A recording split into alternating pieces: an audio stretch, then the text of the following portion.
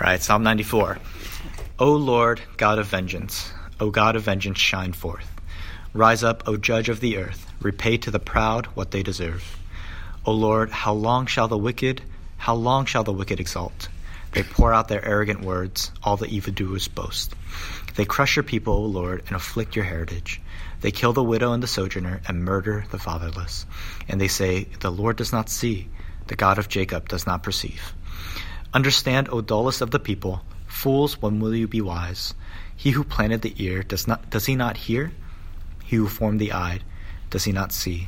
He who disciplines the nations, does he not rebuke? He who teaches man knowledge, the Lord, knows the thoughts of man, that they are but a breath. Blessed is the man whom you discipline, O Lord, and whom you teach out of your law, to give him rest from days of trouble, until a pit is dug for the wicked. For the Lord will not forsake his people, he will not abandon his heritage, for justice will return to the righteous, and all the upright in heart will follow it. Who rises up for me against the wicked? Who stands up for me against evildoers? If the Lord had not been my help, my soul would soon have lived in the land of silence. When I thought my foot slips, your steadfast love, O Lord, held me up. When the cares of my heart are many, your consolations cheer my soul. Can wicked rulers be allied with you, those who frame injustice by statute? They band together against the life of the righteous and condemn the innocent to death. But the Lord has become my stronghold and my God, the rock of my refuge. He will bring back on them their iniquity and wipe them out for their wickedness.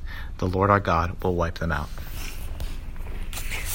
I think some of you guys know I enjoy watching instant karma videos on YouTube. So these are videos of like everyday people going through normal experiences and doing something that's wrong or unjust, and then soon after you see instant karma happen upon them, right? So there's like the video of the guy, it's like a dash cam video on a highway.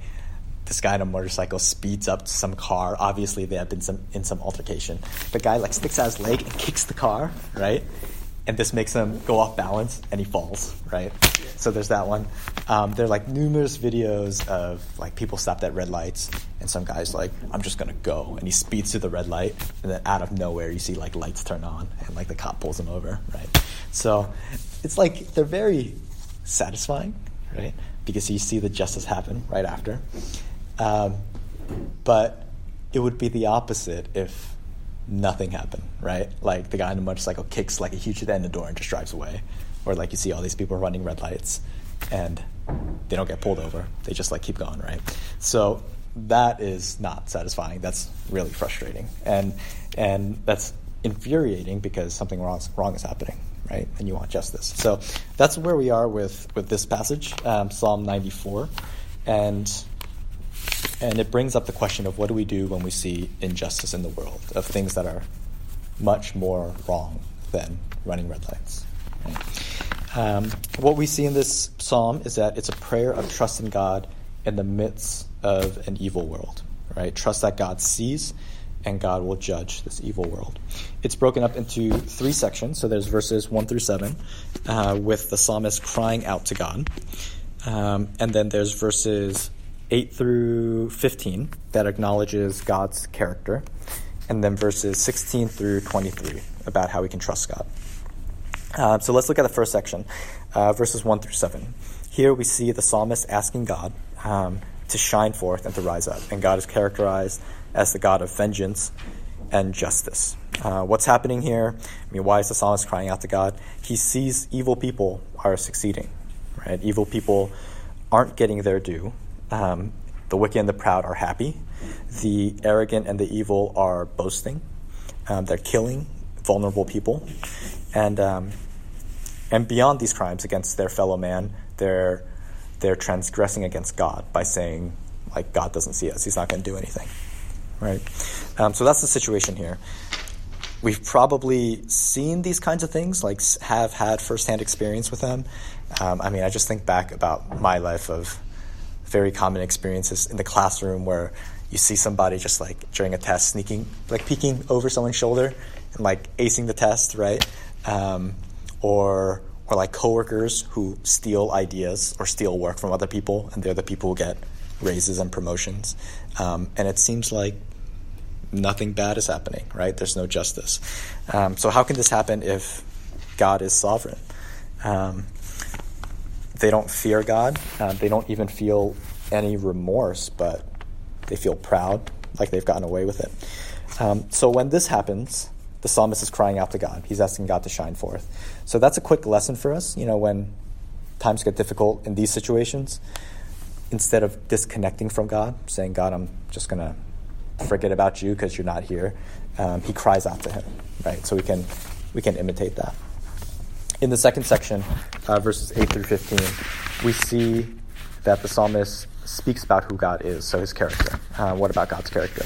He affirms that God sees and hears, and that God knows everything, and he punishes.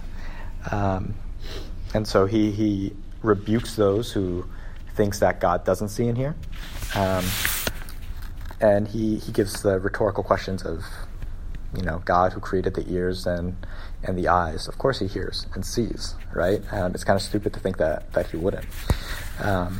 So God sees and hears, he punishes, he also disciplines his people, right? He teaches, he trains up. Proverbs chapter 9:10 says, the fear of the Lord is the beginning of wisdom, and knowledge of the Holy One is understanding. So it's God who teaches us and gives us wisdom to fear him. And finally, it says that God is faithful to his people. Verse 14 says, for the Lord will not forsake his people. He will not abandon his heritage. That can be how we feel at times. But the psalmist is confirming that, God is faithful to us. So this is a verse that we can cling to. We can marinate on when we feel abandoned or feel lost, that God doesn't forsake us. So in the second section, we have these takeaways, right? God sees, God disciplines, God is faithful. In the third section, it gets more personal for the psalmist. He talks about his own trust in God, how he will trust in God. He talks about how God has been his help. He recounts how God is the one who has saved him. And this is useful for us. It's, in our community group, we've talked about how it's helpful to remember the past times that God has helped us when times are tough. Even if we can't see how God will save us in the current situation, we can think back about previous times and know that God's going to figure out a way. And we read how God will, quote, bring back on them their iniquity and wipe them out for their wickedness, right? So God's going to be fully just. He's going to take vengeance. This might sound harsh, but I think this is really satisfying to know that God will judge evil in the world. Because if not, our options are really bad options, right? We might be tempted to take justice into our own hands and just kind of burn with vengeance, right? We might resign ourselves to think that justice will never be served and be hopeless. We might actually give into the temptation of pursuing evil ourselves, like we're going to get away with it, so why not just give into it, right? Get ahead in the world. But no, God is just, and he does administer justice, so we can be at peace, we can trust him. It can be hard when we see wrong in the world to cry out to God, to recount his character, to trust him. So why might we not respond with faith in God? We might disagree with God, with his plans, with his system. His timing's too slow, and we want justice now. Maybe his response is too lenient, right? He's being too nice to people. He doesn't bring down the hammer. Carolyn talks about how sometimes she wishes, you guys know, like the staple button? Like, oh, that was easy, like that commercial. She wishes she had like a similar button, except it's like a bomb that explodes people, right? As a way to like very quickly bring justice down on people. But God is lenient, right? God is merciful. I think underneath those temptations, there are the false thoughts of maybe we know better than God, right? Our timing is better, or our judgment is better, or that it's better if we control our life instead of God controlling circumstances, which, aren't true, right? I think even now, if I'm tempted to think about how it's better for me to control life, I'm reminded of my limitations, because being a new parent, I'm so tired all the time, and I need to sleep like all the time, right? Even the reminder that I need to sleep, and God neither sleeps nor slumbers, right, is a good reminder. He's all-powerful, and he's sovereign. So, I think about, just to dig deeper into this part of God being lenient and God being merciful. There's a verse in Ezekiel that says, do I take any pleasure in the death of the wicked, declares the sovereign Lord.